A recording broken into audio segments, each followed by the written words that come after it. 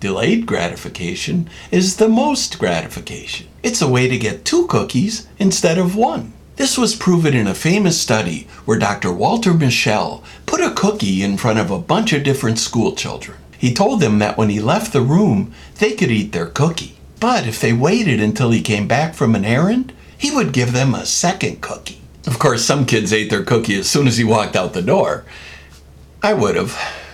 But other kids waited. Long story short, the kids who waited went on to be much more successful in school and in life. They had higher incomes, they scored over 200 points higher on their SATs, and they were less likely to abuse drugs or alcohol. Their ability to control their impulses gave those children the power of delayed gratification. And, more importantly, a second cookie. I try to think of delayed gratification like having a secret. Something we got going on that we don't talk about too much. That was always my problem.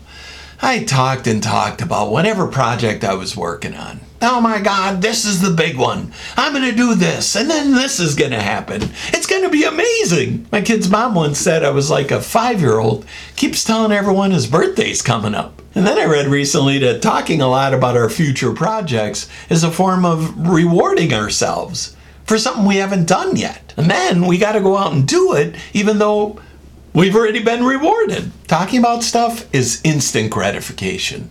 Doing stuff, that's delayed gratification. Delayed gratification can be waiting 15 minutes to get a second cookie. It can be how we play a card game, or tell a story, or surprise someone for their birthday. It could be a comedian waiting an extra 2, 3, 4 seconds before delivering a punchline. Sure, they'd like to deliver it right away and get that laugh, but by waiting those extra couple seconds, they get a much bigger laugh. They delay their gratification just long enough to maximize their gratification. And the principle's the same whether we're talking 2, 3, 4 seconds or 2, 3, 4 years. And finally, a long time ago, I heard a radio commercial for a college in the Milwaukee area. I don't remember the college, but the message has stayed with me for years. It talked about how hard it was to get our college degree, how much time and effort it took. It's going to take me at least 4 years. And the commercial said, well, yeah, that's true.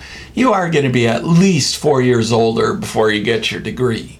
But if you don't start now, in 4 years, you're going to be 4 years older without a degree. Woof.